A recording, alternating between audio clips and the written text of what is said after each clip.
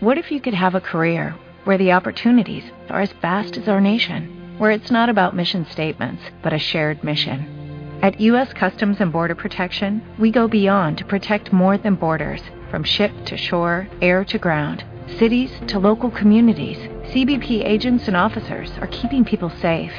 Join U.S. Customs and Border Protection and go beyond for something far greater than yourself. Learn more at cbp.gov/careers. With Lucky Land Slots, you can get lucky just about anywhere. Dearly beloved, we are gathered here today to... Has anyone seen the bride and groom? Sorry, we're here. We were getting lucky in the limo and we lost track of time. No, Lucky Land Casino, with cash prizes that add up quicker than a guest registry. In that case, I pronounce you lucky. Play for free at LuckyLandSlots.com. Daily bonuses are waiting. No purchase necessary. Void where prohibited by law. 18+. Terms and conditions apply. See website for details. Blog Talk Radio. This is Rich Hansen along with my co-host Sean Ennis, and you are listening to the MMA Torch UFC 128 Post-Mortem Show. And the post-mortem is wow, Jon Jones is really damn good. For those of you who might have missed it, and if you missed it, why are you listening to us? Jon Jones obliterated, slaughtered, demolished, finished, destroyed everything about Pride by taking out Shogun Rua like he was his own bitch. 3 minutes into the third round, 3:47, I suppose we should say, Shogun had enough, toppled to the ground after a vicious onslaught of elbows and knees. He didn't win 1 second of that fight. And in retrospect, I don't see how anyone could have even thought he had a chance. Not that I was saying that an hour ago. Sean, give me your thoughts. Oh, well, that was it was impressive. There's not good night, everybody. There's not much left to say. You're right. He just obliterated him. The reach was too much. The ground and pound was too much. The reach took away Shogun's leg kicks, which is his best standing weapon. Yeah, he never even threw one. Which is what I was saying all week. Yeah, and I have to wonder, and it's not fair to Jones to really wonder about this too much, but Shogun was gassed after the first round, and I don't know. Yeah, and I don't know whether that's due to. I mean, he took a bit of a beating in the first round, but it wasn't, he's taken that kind of beating before. So I have to wonder if it was due to the long layoff or due to the knee maybe not being 100%. I don't think it was the knee, but I don't know. He didn't look good. You know what this fight reminded me of? It reminded me of Lesnar versus Carwin when Lesnar came in off of such a long layoff as well, and there were so many questions about what he was going to do. The difference being Shogun was fighting a fighter in Jon Jones and not, a gassing machine like Shane Carwin. Yeah. And if Carwin had, a gas tank that didn't have 15 gallons of lactic acidosis in it, the same thing would have happened to Brock Lesnar that happened to Shogun tonight. That was the thought that I had watching that entire fight. Was just the worst thing that can happen to a champion is to get injured while holding the belt and have to sit out for a year. Shogun looked like an out-of-shape 205er. He had a paunch that rivals mine. Not surpasses. And he looked out of shape. And, I mean, he's never gone 25 minutes. I mean, he looked out of shape like he couldn't handle it. He looked like a middleweight fighting at 205. Yes, I thought he looked okay. Like I thought he actually looked like he was in pretty decent shape. Maybe that's just me, but compared to maybe.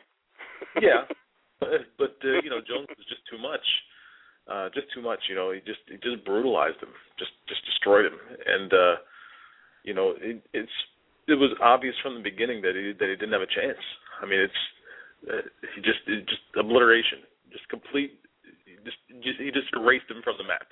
It was unbelievable. It was like the beginning of Independence Day, when Jeff Goldblum's magic clock ticked down, bam, New York City gone. And that's exactly what it was. I mean, all week people spent talking about, trying to talk. I think it was more trying and wanting to talk themselves into Shogun because the whole Pride Never Die thing. But, I mean, you heard 1,000 different ways of Shogun could do this or Jones could not do this and so on and so forth. And I talked myself into the MMA Torch betting game to putting $50 on Shogun myself, even though on Tuesday night I said there is no conceivable path for Shogun to win this fight. Yeah. I was so not even as a lot of other people go, but I was, trying to talk myself into this because I felt like kind of a jackass saying, yeah, John Jones on the record, Chris Lieben, Brian Stan, and saying that no hope whatsoever of being competitive, I'm wrong. Tuesday night, when going into this week, opening a Jones murder.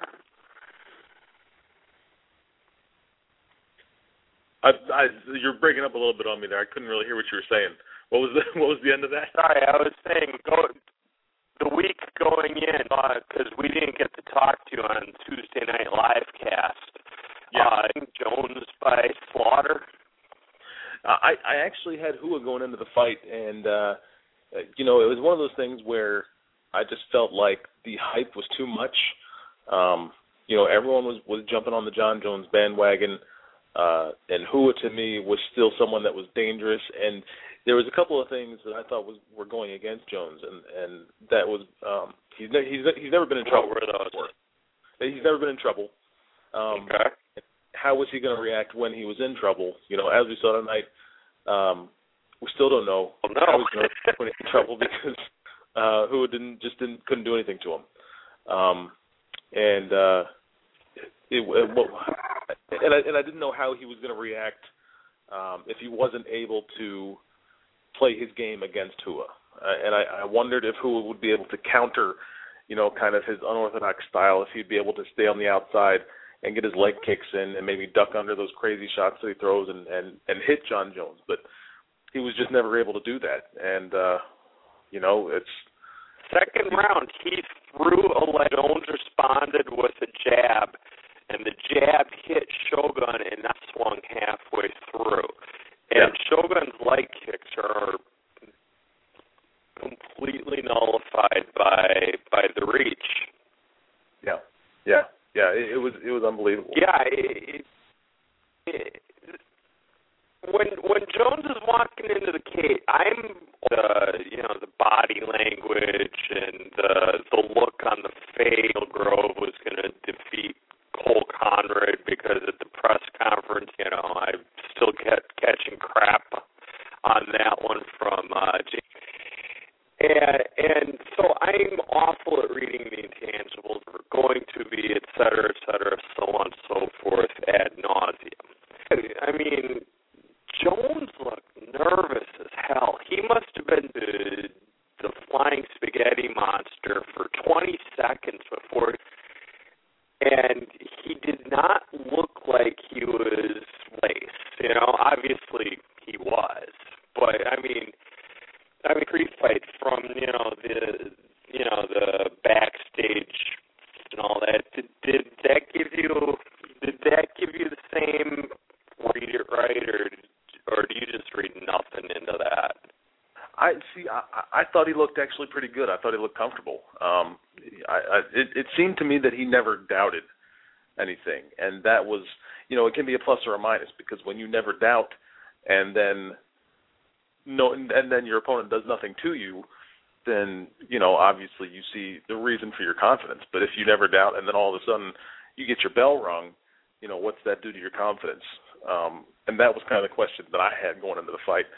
But again, we never found out the answer to that. I think eventually we will find out what Jones is really made of once he actually gets tagged a few times and has his craziness nullified a little bit.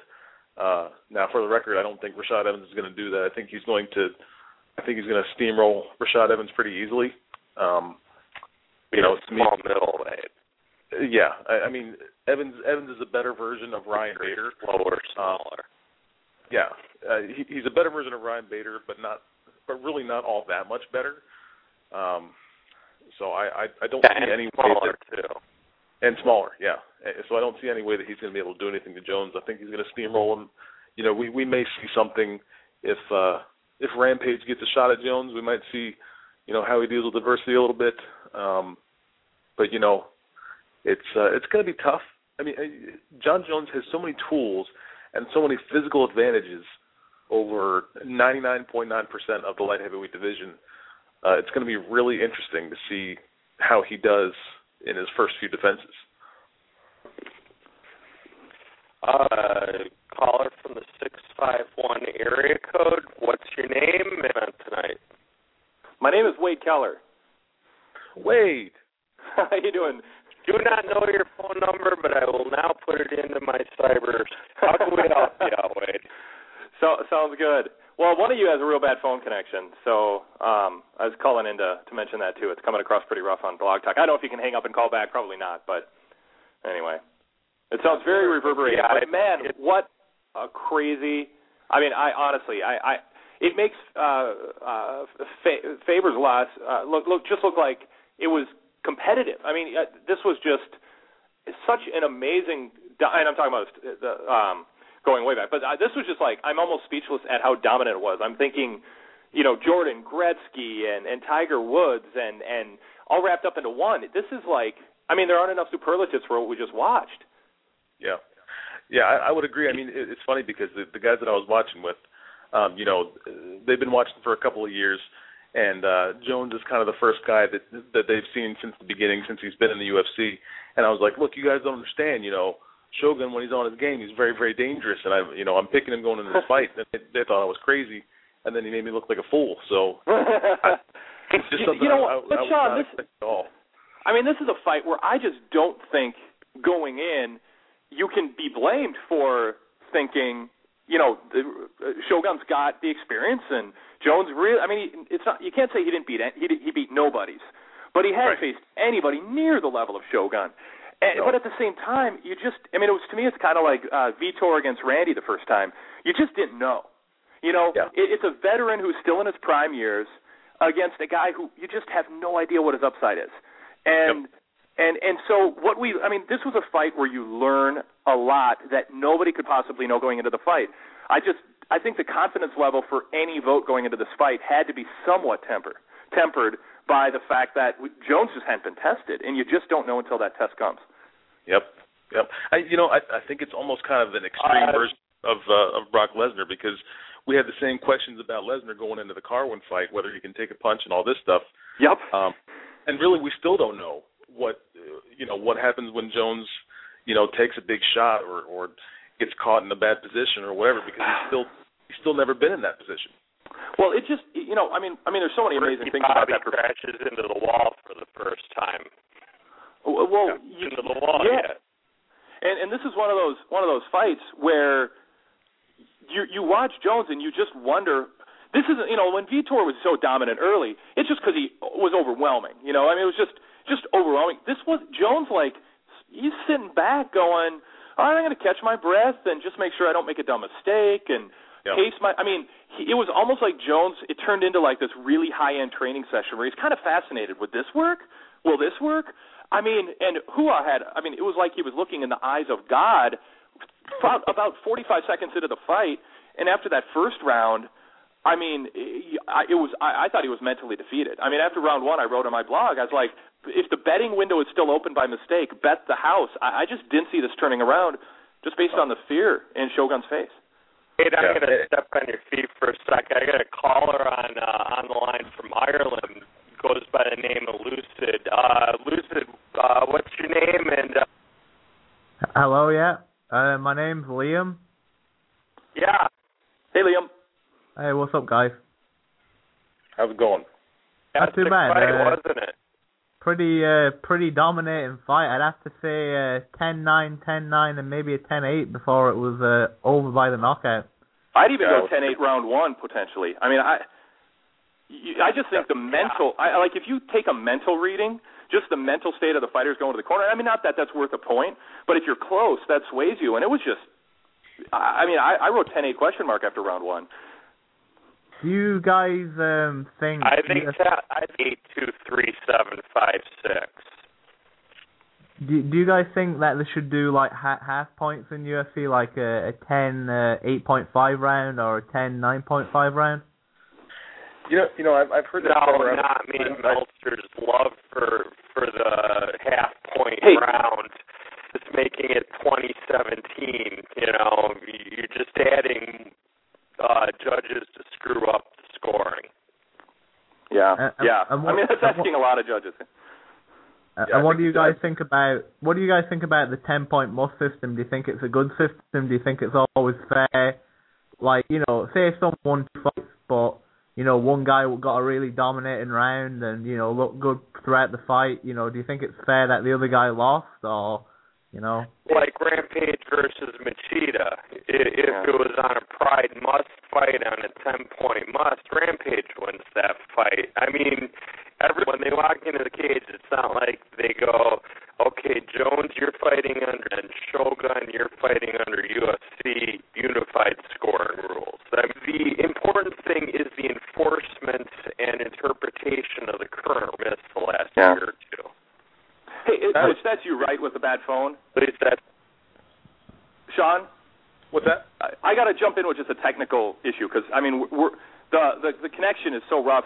Who called in? Hello, it is Ryan, and I was on a flight the other day playing one of my favorite social spin slot games on ChumbaCasino.com. I looked over the person sitting next to me, and you know what they were doing? They were also playing Chumba Casino. Coincidence? I think not. Everybody's loving having fun with it. Chumba Casino is home to hundreds of casino-style games that you can play for free anytime, anywhere, even at 30,000 feet. So sign up now at ChumbaCasino.com to claim your free welcome bonus. That's ChumbaCasino.com and live the Chumba life. No purchase necessary. VGW. Void where prohibited by law. See terms and conditions. 18+. With the Lucky Land Slots, you can get lucky just about anywhere. This is your captain speaking. We've got clear runway and the weather's fine, but we're just going to circle up here a while and get lucky. No, nothing like that. It's just these cash prizes add up quick. So I suggest you sit back, keep your tray table upright, and start getting lucky. Play for free at LuckyLandSlots.com. Are you feeling lucky? No purchase necessary. Void where prohibited by law. 18+ terms and conditions apply. See website for details. Host. Sorry to do this in-house stuff on air. Yeah, Rich. You're just calling in, Sean, on the regular line? Yeah. It's really bad. It's me, Wade. I'll dial back in. Yeah, why don't you hang up and dial back in? The show may go dead for a second or not, since I didn't dial in as host, because I didn't want to disconnect you. But I think it's worth hanging up and calling back if you can. It's really rough. You agree with Sean? Yeah. So go ahead and hang up, Rich, and both of us can call back. So hold on, everybody. Okay. All right. Sorry about that, everybody. It's just Rich's line. We couldn't do an hour of that. Yeah. To speak to your judging question or to your scoring question, I think that the 10-point must system is maybe not an ideal system, but I think you can make it work. Now, I think the half-point system would kind of confuse the issue and probably lead to more controversial scores. Well, I mean, like, I watched that John Fitch BJ Penn fight, and there's no way that BJ Penn was winning that fight, and then it was a fucking a majority draw, Yeah. Well, Ian, I'll say this for 10-8. I mean, the thing for 10-8 that I like is that if there's, and this can be, or for a 10-point must, I should say. I mean, I know you can do 10-8, but it's rarely given out. And I think what it does is the benefit, and one of the designs of it is every third round becomes relevant. Because even unless there's 2 10-8s, I mean, then you're done. But you probably haven't lasted 2 rounds. But at least with a 10-point must system, you're telling every fighter, you have to bring it. You can't, you've got to bring it and go for points. You can't settle for a win because it's not a 10-point must. So, I mean, in the end, I don't know. I mean, I've read pros and cons. I don't think it's a huge issue because I think most of the time, I mean, there's exceptions, but I just think most of the time I don't know that the judges are going to be able to have the nuance necessary to change the fights that we think are controversial because the judges aren't good enough. Yeah, what you're saying, I'm back, by the way. Is my cool, that's much better. Yeah, okay, cool. You're great. I'm glad to hear that. What you were telling the caller, Liam, about having to bring it in the third round. Think of Forrest Griffin versus Tito Ortiz 2. Tito Ortiz didn't do one thing. That was a word. No, sure that was a that was a gentleman's agreement. Yeah, I think they just walked in and yeah. Agree or not, it illustrates your point. He did nothing in the third round whatsoever, and unless he knew he was ahead 10-9, 10-9 on all the cards, he was going to lose that fight as a result. And sure enough, he did. Yep. Well, no, that's a good point. That's a good point. I mean, that fight brings back bad memories. So I didn't think any Tito Ortiz fight brings back bad memories. Come on. From at least the last 8 years, yes. Yeah. Have you guys ever given like a 10-7 round to like a fight? Yeah, Caleb Starnes lost a 10-7 when he was doing his bicycling versus Nate Quarry a couple of years ago. You know, that actually brings up a really good point, Ian. I'm sorry, I don't want to Bigfoot Sean or Richie. Let me jump in because, you know, maybe the solution isn't half points. Maybe the solution is just saying it's 10-point must, but let's make it commonplace to make it 10-4, 10-5, 10-6, 10-7. Let's spread it out a little bit more. Instead of being so scared of giving a 10-8 or a 10-7, let's just give judges permission. Let's weigh it more. Let's make a typical win in a round be 10-8 or 10-7. 10-9 means really close, but one guy got the edge. And 10-5 is the new 10-8 is the new 10-5. I mean, that's essentially a half-point system then. Yeah. If they just use 10-8s and the sporadic 10-7, that's all they need to do. Because 10-7 essentially cements it for you. Yeah, but, I mean, I'm overstating understand exactly what you're saying. Yeah.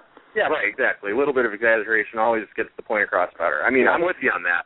Yeah. I'm also of the camp, I never want to see a 10-10 under any circumstance. You watch the fight for 5 minutes, you ought to have an inkling, at least, of who is, even 1 second ahead. But other than that, let's see expanded 10-8s, expanded 10-7s. If a fight goes to a draw, I'm for a shootout. Yeah, I agree with that. Sudden victory works in the Ultimate Fighter House. I would have no problem with a K1 style for extra round right there on the spot. I mean, obviously that's up to the commissions and not the UFC. Yep. What are your guys' thoughts about the big thing that happened last weekend? UFC purchasing the Strikeforce. Well, to me, I think it's a good thing. I think it probably makes things tougher for the fighters if they don't end up, unionizing or what have you. But for the fans, I don't think you can ask for anything more than that. To me, what you want to have all the top fighters in the world is, from a fan perspective, under one umbrella. You want everybody to be able to fight each other without any kind of political issues. The lowest paid fighters in the UFC were until recently, even a couple months ago, were getting $3,000 to show, $3,000 to win. Not on pay-per-views. Pay-per-views is 8 and 8. But on a couple of the Spike TV Versus shows, you've seen 3 and 3. Now those numbers have gone up over the last couple of years, in part because of the competition. But if Dana White says Strikeforce wasn't competition, Affliction wasn't competition, then he's raising the floor a little bit just out of the goodness of his own heart. But he has very little incentive to keep raising the floor. Now the millionaires, the headliners are still going to be getting their pay-per-view cuts, they're still going to be getting their percentages, and those are still going to go up. But if I'm a fighter, I mean, I'm really hoping that, MFC or Titan or Shark or Shine or Bellator or whomever makes a strong move to fill in, nature abhors the vacuum. There's a vacuum in the role of number 2 promotion in the world right now. Someone's got to fill that hole. Well, we wonder if the NFL lockout, if that doesn't get solved, I mean, why doesn't, I don't know if it's a dream scenario or just this outlandish scenario, but what if ESPN just says, screw it, we're tired of paying for rights to leagues that aren't going to play. Let's get in the game. If Netflix can buy their own TV shows, why can't ESPN start their own MMA promotion? They're kind of tepid, kind of half involved right now, not, dipping their toe in the water, but the NFL is everything. I don't think it's going to happen, but I think it would take something at that level to compete with UFC because of the brand name. ESPN's the only brand that I think would have a chance to compete with UFC at this point, unless UFC pulls a Bischoff and just starts getting cocky and making mistakes, and that'll take 3-4 years at least. My problem is I don't think Strikeforce was huge competition, and I didn't see it becoming that. When you look at the fighters that were named fighters, they didn't go to Strikeforce because of a bidding war, so to speak. There were usually some personal issues. It was Dana being Dana. Maybe for some of the mid-card and lower-card prospects it worked that way, but my pessimism is just I don't think Zuffa is going to allow UFC and Strikeforce to get in a bidding war for talent. So, that's going to hurt talent, and I don't see Zuffa giving Scott Coker the keys to the car to start making decisions that Dana White screaming on the phone is a terrible boneheaded move. So they're not going to be independent. Scott Coker on, sorry, Wade. If you saw Scott Coker on Friday night on HDNet, he looked like someone stole his prom date at the prom. He's not happy, and his heart is probably not nearly as into saving Strikeforce because all he's doing is giving Dana White and all them more money. He didn't want to sell. He didn't want to become part of this. He wasn't for the merger, and everything he's going to do is going to be half-hearted. So, I mean, the brand is going to go away. The second Ken Hirschman says, I don't want it anymore, or the second the contracts with Showtime are done, then Strikeforce is gone and it's all a moot point, and then there is no even nominal pretend number 2 organization. And that's what I feel it is. I mean, Sean, I really do. I just don't think even if they're trying to convince themselves they will, UFC is the firstborn, and Strikeforce is this, this league that Dana White had nothing good to say about, picked it apart, and now it's on a network that he hates, and it's not like Dana has no pull, even if he wasn't, ultimately enthusiastic in the interview, with Ariel about this. I don't see anything coming of it other than it just gets absorbed into the UFC brand. Or, as I wrote, it's just, I don't think it was a great idea, but I think it's the only sustainable idea. Strikeforce just becomes a developmental league that has great fights, and they just, you got to win in Strikeforce in order to earn a spot in UFC, but they have all the weight divisions. I mean, I don't think it's a great idea, but I think it's the only sustainable idea for that brand. It was weird having Goldberg say Strikeforce tonight. Are you guys? Oh, sorry for interrupting. No, you go ahead. You're our guest. Oh, well, thank you. Are you guys wrestling fans as well as MMA fans? Well, Wade Keller runs PW Torch, which is one of the biggest newsletters out there. His roots are pro wrestling. Oh, Wade Keller, is it? Yeah, you're talking to, Oh, Wade, wow. This is a privilege now. I believe the anonymous Wade Keller. I believe you know Brian Alvarez? Yeah, I know Brian. Oh, we trade newsletters. Oh, nice. Yeah.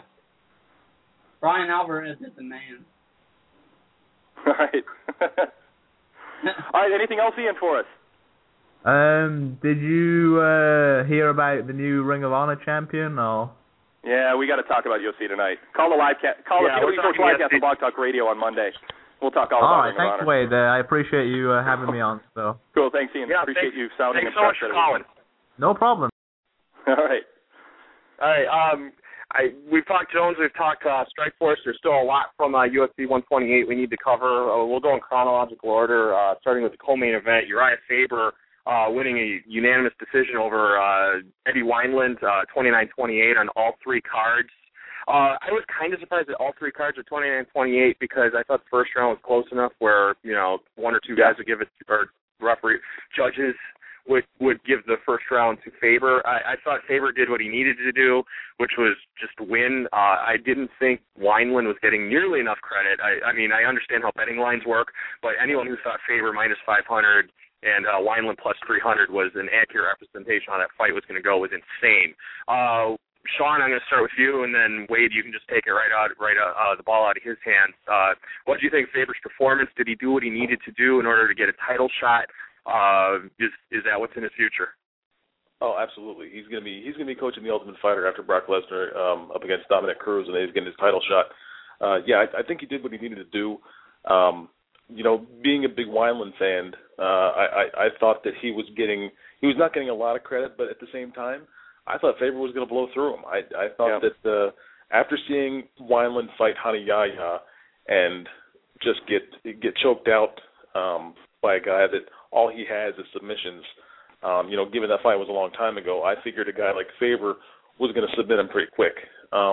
What I did not expect was for his takedown defense to be so outstanding. I mean, he just was able to stuff Faber over and over again in the first round and looked great doing so, and kept the fight competitive the whole time. Faber didn't win that fight it wasn't a blowout. The second and third round were close. I gave them both to Faber. I had it 29-28 myself, but Faber looked good. Wineland is not going anywhere though. I think he's going to be staying around, and we'll probably hear from him again.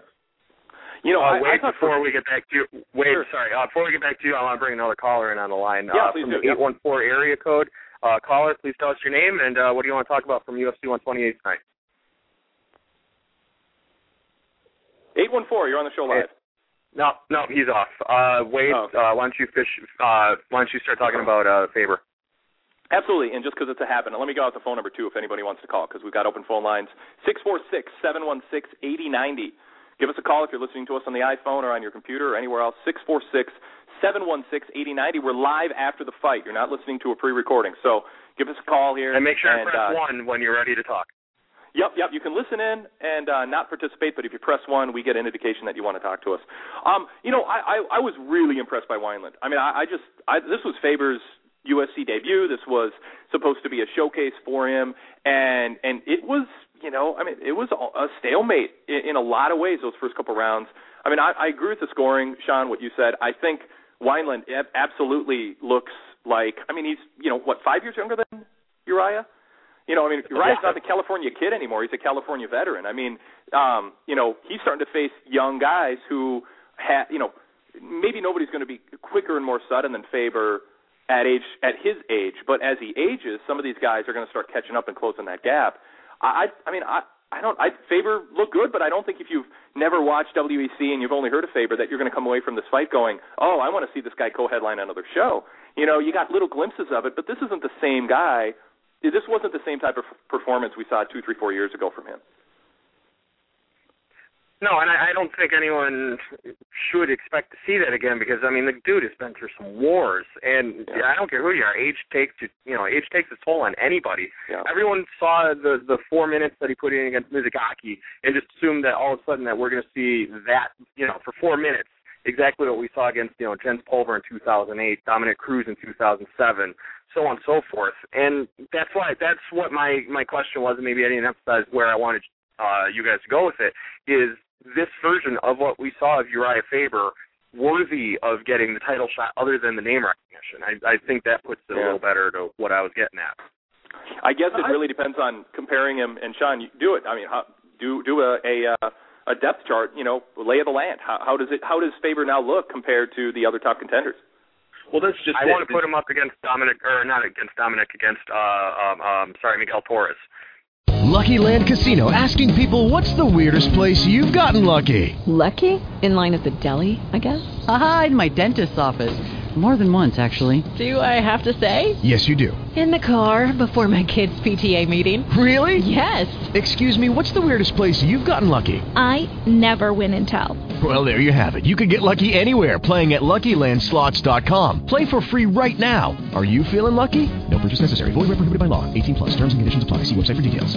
Judy was boring. Hello. Then Judy discovered ChumbaCasino.com. It's my little escape. Now Judy's the life of the party. Oh, baby, mama's bringing home the bacon. Whoa, take it easy, Judy. The Chumba life is for everybody. So go to ChumbaCasino.com and play over 100 casino-style games. Join today and play for free for your chance to redeem some serious prizes. ChumbaCasino.com. No purchase necessary. Void where prohibited by law. 18+. Terms and conditions apply. See website for details. There's your eliminator fight. Yeah, that's just it. Is if you don't go with Faber, who are you going to go with? Yeah. They need a challenger right now. To fill that slot for the Ultimate Fighter, and more so for the title shot itself. And is Cruz's hand ready? What's that? Is Cruz's hand ready? I from the surgery he had. When is he going to be ready to fight? I'm not sure. I know they do want to get that coach's spot filled though. So the timeline fits. So I think you're not looking at a really deep pool in the bantamweight division just because it's such a young division, and a lot of Faber's resume admittedly comes from featherweight, but at the same time you've got Brian Bowles, who is the former champion but only has one win since he lost. You've got Miguel Torres, who has got a couple under his belt now, but he's going to need to be more impressive in his next fight. He's got to look good against Brad Pickett. Yeah, he's got to look good against Pickett. And then that's, you got Joseph Benavidez, who I believe lost to Cruz a couple of fights ago. Before he lost twice to him now. Title. Yeah. And then Mighty Mouse, and that's it. Yeah, and that's pretty much it. So I think Faber is probably your best choice, and when you add the name recognition to it, it becomes a no-brainer. So, I think it's a pretty good idea to put him in there. I think Wineland, though, had he won the fight, would have definitely been a worthy contender. He was on a streak his own self and looked really impressive in his last few fights. So, again, I think he's going to make some noise going down the road, but Faber, I think Faber definitely deserves a shot at this point. Yeah, I think Wineland moves into the it depends on everything else, but I think Wineland earns strong consideration for being perennial top 10 now until he gets stopped by somebody lesser than Faber. Yeah, I would agree. I want to bring another caller in here from the 401 area code. Sir, what is your name, and what do you want to talk about from 128 tonight? This is Dave Walsh, and I was supposed to go on earlier. Hey, Dave from liverkick.com, one of the absolutely best kickboxing sites you're ever going to see. Dave was a guest with us for an hour and 10 minutes on Tuesday night, and it was my favorite show. So I want to thank you for giving us so much of your time on Tuesday night. Oh, of course. I just heard you guys talking about Wineland and Faber there, and I don't know. I think for a guy with a hype train behind him like Faber does, tonight did not really make him look great. No matter how you spin it, did not make him look good. No, I agree. That's why what I was asking before you got in the queue was whether he, just based on the merits of what we've seen from him, last night, does he deserve the next shot? And if not, who? And the pool of bantamweights, as we've Wade Keller and Sean Ennis are also on the line, Dave, by the way. Oh, that's what we were discussing is who else? And there's kind of a dearth of challengers right now. Yeah, no matter what, Faber is the guy they were going to push.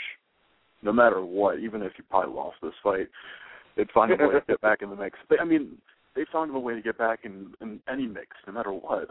What would they do? Drop him down to another weight class and have him fight that ref he was in that fight? Threw him in the women's division. It doesn't matter. They would find a way.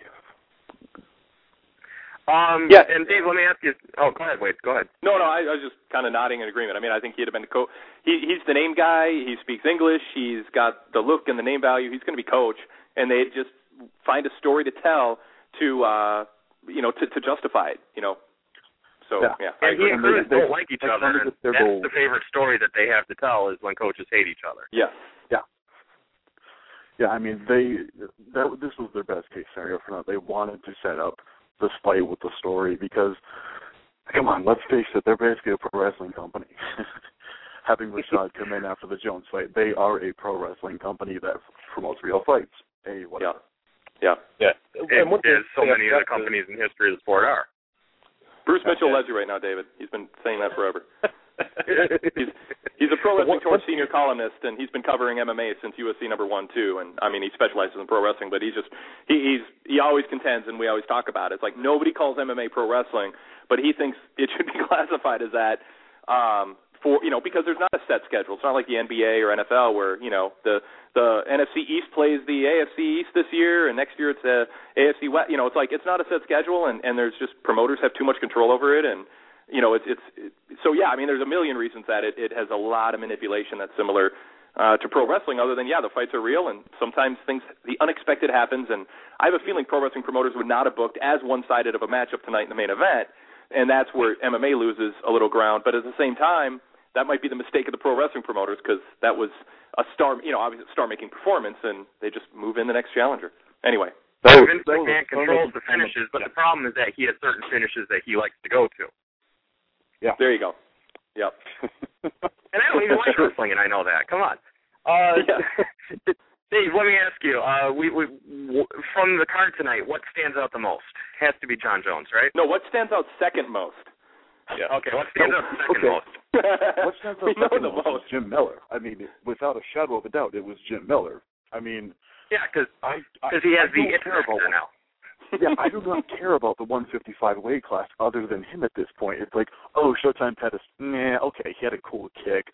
And it's like, Ray Maynard versus Frankie for the third time. I've seen it twice. I don't really care anymore. I want to see, I'm going to hop in on you on there. He had the cool kick, but he also had the massive kick against Danny Castillo at 47. He also had the fantastic wrestling that no one expected to see against Shane Roller at WEC 50, which, he wound up finishing with submission there. That's an interesting cat. Yeah, I would have to differ with you there. I like Jim Miller, but at the same time, I don't think his resume at the moment warrants any more consideration than the winner of Guida Pettis. I think it's talent warrants it over Guida. See, here's the thing.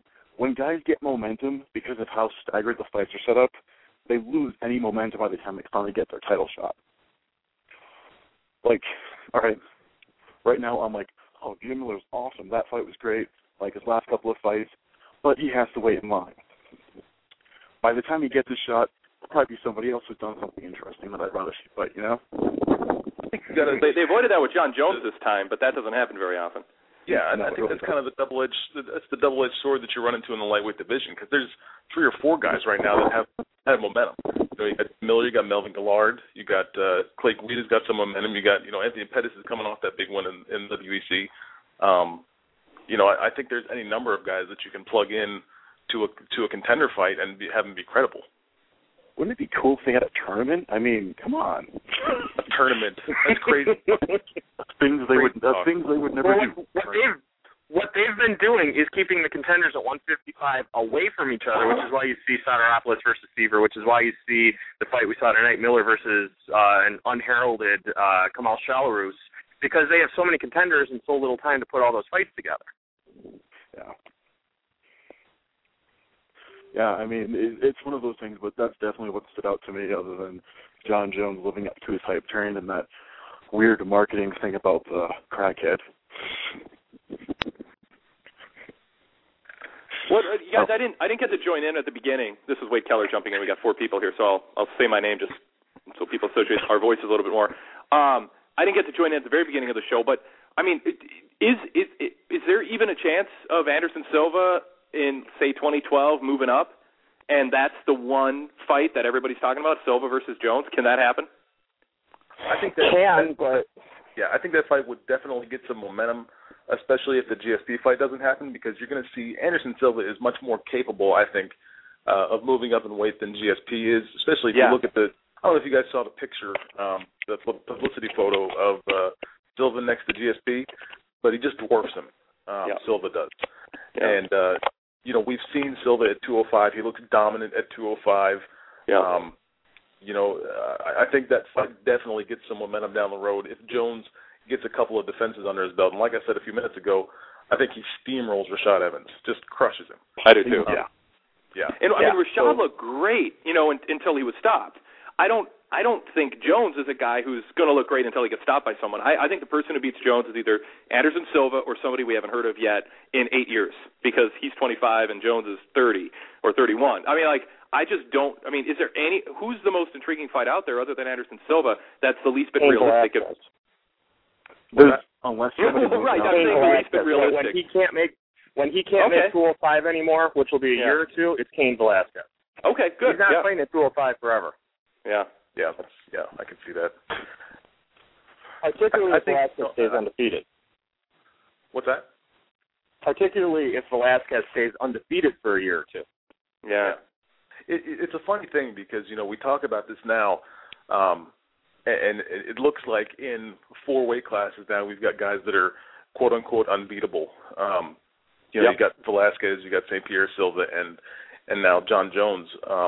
And, it could be in 2 months we're talking about how we can't believe that one of them got dominated.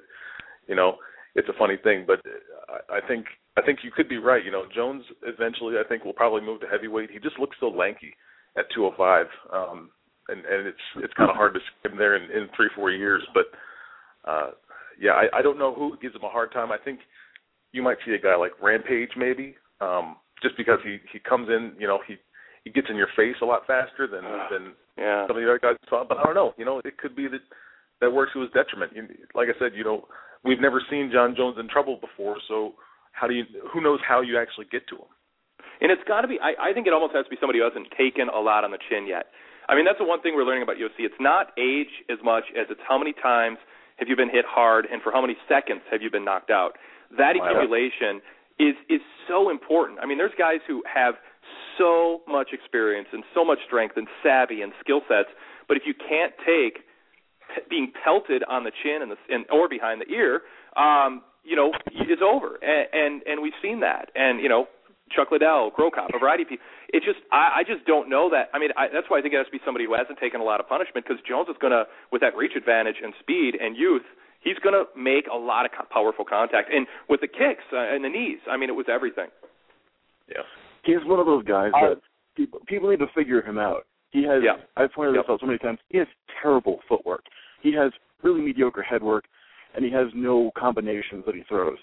So basically, if you get on the inside against him and you're good on the inside, you will probably get the better of him. But as we saw with Shogun, he just had no way to get on the inside, which is what he needed, with like small arms. So he's a new major league pitcher. He's a new major league pitcher who's going through. I'm sorry, Rich. No, go ahead. Oh, I was just going to say, he's a new major league pitcher who goes through the batting order once and strikes everyone out. Second time around, the batters figure him out. Exactly. Well, the difference, though, is that he has, it's not just his athleticism. He has length. He has a body that you can't train for. I mean, similar to Lesnar, because, I mean, you can get a big, strong guy, but not with that speed.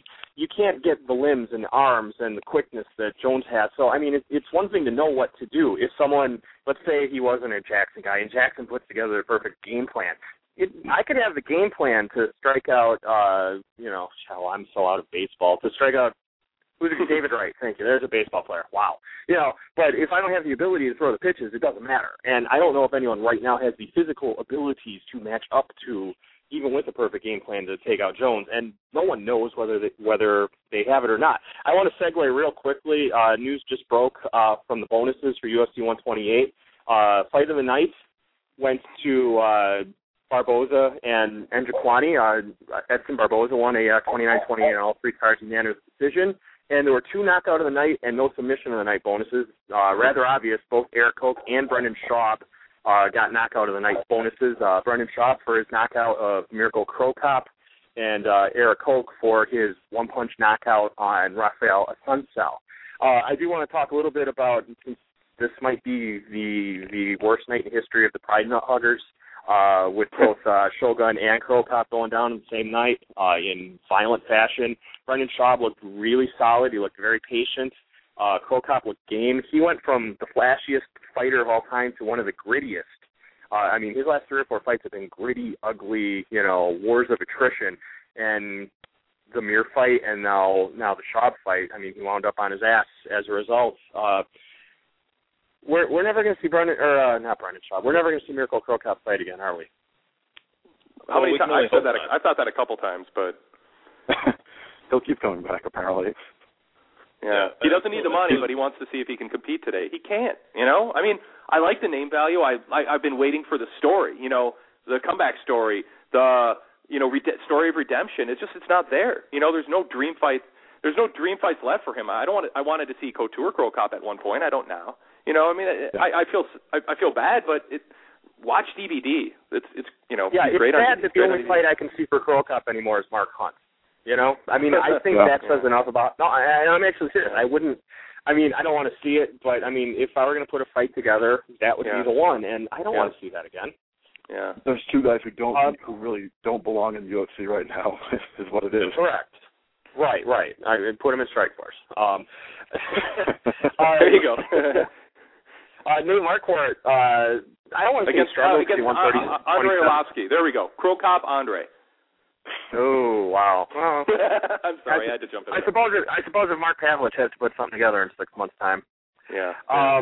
See, I told Jamie I wasn't going to make the Pavlich connection, and I did anyways. I'm sorry. Nate Marquardt, I don't want to say he struggled against Dan Miller, but, I mean, he had a real fight on his hands despite Miller taking the fight on short notice. You fight against Miller, it's likely going to decision. Marquardt took a unanimous decision, 30-27 on all 3 cards. Marquardt, I mean, is he a step behind what he was, say, 2 years ago, or is it just, he's fighting game guys? I have a hard time figuring him out now. Sean, let's have you go first and then go in order. Before I get to that, I'll tell you, Kevin Iole just tweeted that Dana White says UFC is done with Cro Cop. So yeah. There's your answer to that. But he didn't say Strikeforce is done with him. Yeah. He didn't say so you never know. No, the Marquardt Miller fight, Marquardt was fine. I I was impressed with Miller for making the fight. He stepped up on short notice, with Akiyama having to bow out of this one. And, Marquardt, he took care of business, essentially. It's tough Dan Miller is a tough guy to finish, especially on the ground. So, it was what it was. There's not really a whole lot to say about it other than Marquardt is a better fighter than Miller. We kind of knew that going in, and it was pretty much confirmed after the fight. So. Yeah, it was similar to the Faber fight for me. Yeah. Yeah, I don't think it takes anything away from Marquardt because Miller always has been a very tough fighter. I think the way that I explained Miller earlier to people was that Dan Miller is always in the fight, and he always puts up a great, entertaining fight. He just doesn't know how to win them. Yeah. And obviously, I think... And to be fair, his 4 losses in the UFC are against great opponents. Yeah, exactly. And I mean, quite honestly, Akiyama wouldn't have lasted. Akiyama was going in to get knocked out. As much as I love the guy, Miller put up a better fight than Akiyama would have. It was going to be a showcase fight, and instead it turned into a fight. I think if we look at the marketing side of things, the pro wrestling side of things too, this wasn't a win that makes any fight promoter, Dana White or otherwise, excited to try to headline or co-headline with Nate.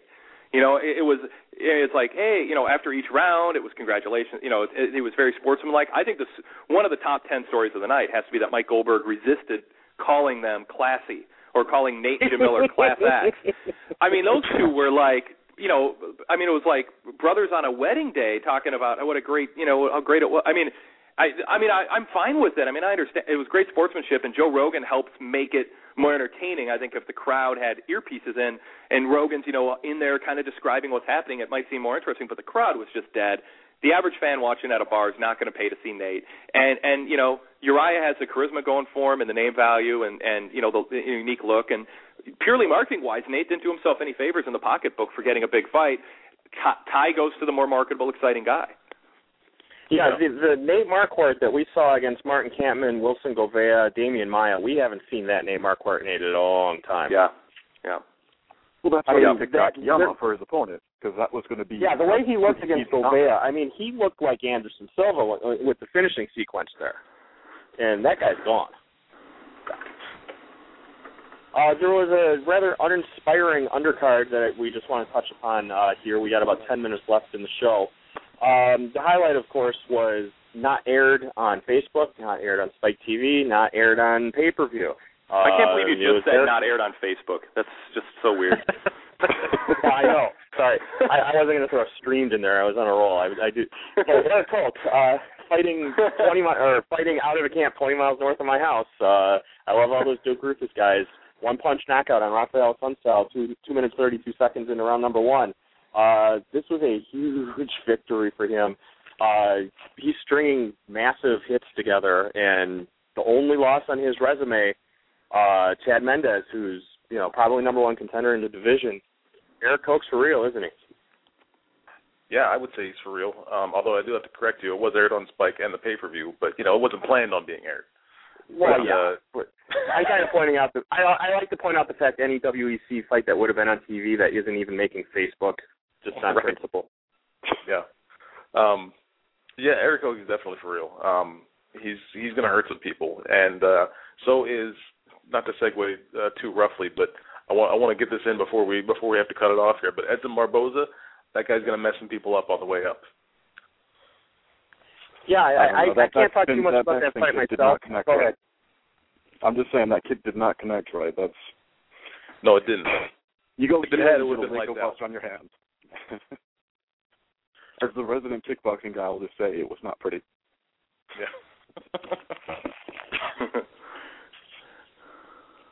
Was unable to see the Catone Philippou and the Benavidez Loveland fight, so I do want to go to the two that were on Facebook. It was Veterans Night on Facebook, as veteran Kurt Pellegrino lost a split decision to veteran Gleason Tebow, and veteran Ricardo Almeida lost a unanimous decision to veteran Mike Pyle. I thought of the 4, Pyle looked the best, and maybe not as good as he did against Hathaway, but it's hard to know exactly what to put into that Hathaway victory now, given his record since. Any of those 4 guys stand out to any of you gentlemen? No. I think the losers on the Facebook card are Strikeforce bound, maybe, but that's my only thought.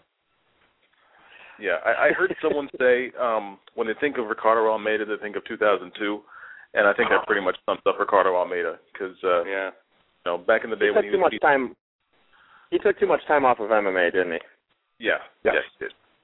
Left behind. Yeah, the story to me, obviously, out of the night is Jon Jones. We got about 7 minutes here. We're gonna tie it back into where the UFC goes from here. The lineage of the UFC light heavyweight division in the Ultimate Fighter era is Chuck Liddell defending, losing to Rampage Jackson, who defended one time against Dan Henderson, who lost. Rampage wound up losing the title to Forrest. Forrest, in his first defense, lost the title to Rashad. In his first defense, Stanky legged the title to Machida, who then won a very controversial decision over Shogun, and then Shogun lost the title in his first defense to Jon Jones. So, I mean, obviously, I don't believe in superstitions and cause and effect with no commonality there. But I mean, we should slow down at least a little bit and recognize the fact that we've had the Machida era and the Shogun era and the Rampage era, and none of these eras have lasted very long at all. But they were all. I mean, we didn't look at. I don't think I looked at Forrest as a strong champion. I think we thought Lyoto had a chance, but Shogun was obviously coming back from his problems, and he was always there. And then Quentin Rampage Jackson, he was always kind of seen as on their level, but not dominant, not inferior. I mean, this is the first time. As you go through that list, I mean, this is the first time we've seen somebody who looks like they are a level above everybody else with his performances so far, and it is the first time through the batting order, so to speak, for him. But I mean, I don't think the history means anything right now. I think we're looking at a bunch of people, just like Jones is looking down at contenders like Anderson Silva is right now, and like George St. Pierre has been, although maybe less extremely than Jones is right now, just based on what we've seen. I mean, Forrest Griffin. I mean, that's just it's like you're bringing him out to be slaughtered, and we feel that way about Rashada already, and he might have the best chance. Rogan did his best job to try to sell that at the end of the pay-per-view, and I give him credit for it, and it made me a little more excited than I was when they were standing in the ring. I don't know, guys. I want to watch the fights. I want to see how dominant Jones is, but I don't see any contenders right now that I think would end this reign. There are three names that I want to throw out to you and have you guys just spitball around a little bit in no particular order, and whoever hops in can hop in. Thiago Silva is one of them. Lyoto Machida is another one of them, and Gerhard Mousasi is the third of them. Those are three names that stick out to me that might have something that he hasn't seen before. Someone hop in and spitball those names around. Let me shoot down Mousasi right now, because if you're going to get taken down and dominated for 5 rounds by King Mo, you don't belong in the same place with Jon Jones. So he has zero shot as far as I'm concerned. As far as the other guys, Thiago Silva, I think, is similar to a Rampage Jackson in that he's got the possibility of getting in your face, and that's something that no one's been able to do yet. Lyoto Machida is another guy. Those are two guys that I would say probably have the best shot of attempting to do something, Jon Jones. But they're gonna have to win a couple of fights before they even get the shot at him. So, I think we'll learn more in the next couple of fights and see if they continue to have some kind of shot against him. One quick liner. I think Gerhard would he would be the one who looked the most bored and the least intimidated before he got beaten. Yeah. Good point. That's all I have to say. That would be fun, That's what he gets from hanging out from Fedor for so long. Yeah, exactly. Dave, you want to spitball those around? The best chance anybody has is to have some strong Muay Thai, like on the inside skills, like clinch or whatever against Jones. Yeah. So out of those names, I don't see anybody. Like mentioned before, maybe Anderson Silva, but that would have to depend on business, basically. Yep. Wade, you were talking about 2012 before. What about maybe a year and a half from now, Phil Davis? I don't know. I mean, maybe. I mean, it's that. I mean, the fact that we're saying that right now, it shows what a challenge UFC has for the next year and a half. I mean, the Nogueira fight's not going to tell us a whole lot because I think Nogueira's shot when Davis fights Nogueira next week. But I mean, Davis got to go in against someone like Lyoto Machida in his next fight to see exactly what level he's at. And if Lyoto Machida can dominate Phil Davis, then I think of the guys that we've mentioned in the last few minutes here, Lyoto Machida is at least the most possible. Yeah. Well, that's the thing. It's going to be. That's the thing. It's like it's most possible. I mean, it's somebody who we haven't seen the full upside for. That is because then you just have to use your imagination and fill in the potential the upside that hasn't been proven right or wrong yet. So it's fascinating. It's a completely different scenario. But Jones was just. I mean, it is phenomenal what happened tonight against somebody like Shogun, who had enough tape to study. Where I mean, this was kind of Silver Rich Franklin-ish, where. It was just weird, It was just so. I don't know. Yeah, I mean, like I say, we're all stammering at we're looked at somebody who's just done something. Nobody other than maybe Silver Franklin. I mean, this was more than. I mean, this was just so dominant. It's crazy. What bothers me the most about the fight tonight is that there was no way we were going to see the best Shogun Rua tonight. And I think it showed in his physique and his conditioning, the whole works. And he's never been known as a highly conditioned fighter. He's been a lot of things, but 25 minutes of action has not been his thing. Which is, like I said, the worst thing that can happen to a champ is to have to sit out for a year due to injury because you come back to a title fight against the best, light heavyweight or whatever division you're the champion in the world. There is no in between. I said the best thing could have happened to Brock Lesnar going into the Carwin fight was for him to have the belt stripped or for him to abdicate the title and then take one fight against someone that that he can work his way back into another climb. We've got about 1 minute left here. I want to thank everybody for listening tonight to the MMA Torch UFC 128 postmortem. I want to thank Dave Walsh from LiverKick.com, the best kickboxing blog in the world. I mean, the guy's doing phenomenal work. He's done a series of the top 10 Muay Thai fighters of all time, going back to fighters from back in the 40s with black and white clips on YouTube. I mean, if you're into striking at all, LiverKick.com is a must. I also want to thank Wade Keller from PWTorch.com and from MMATorch.com. No, really. He's our supervising editor and brings so much to the table. Wade, it was great to talk to you. Thank you so much for joining us. Thanks for having me. Yeah, absolutely. And next time I see the 651 number, I'll pick it up even quicker and know who I'm talking to. And last but certainly not least, I want to thank Sean Ennis for calling in as my regular host on the Postmortem, bringing so much to the table for us. And I'm going to sign off. I am MMA Torch columnist Rich Hansen. Thank you very much for listening. Please join us Tuesday night, 8 p.m. Central Time. That's 9 p.m. in the East. That's sometime after midnight in Ireland, Jim. Thank you so much for listening to the Postmortem. John Jones is the UFC light heavyweight champion, and we have no idea who's ever going to be able to stop him. Thank you so much, everybody. Good night.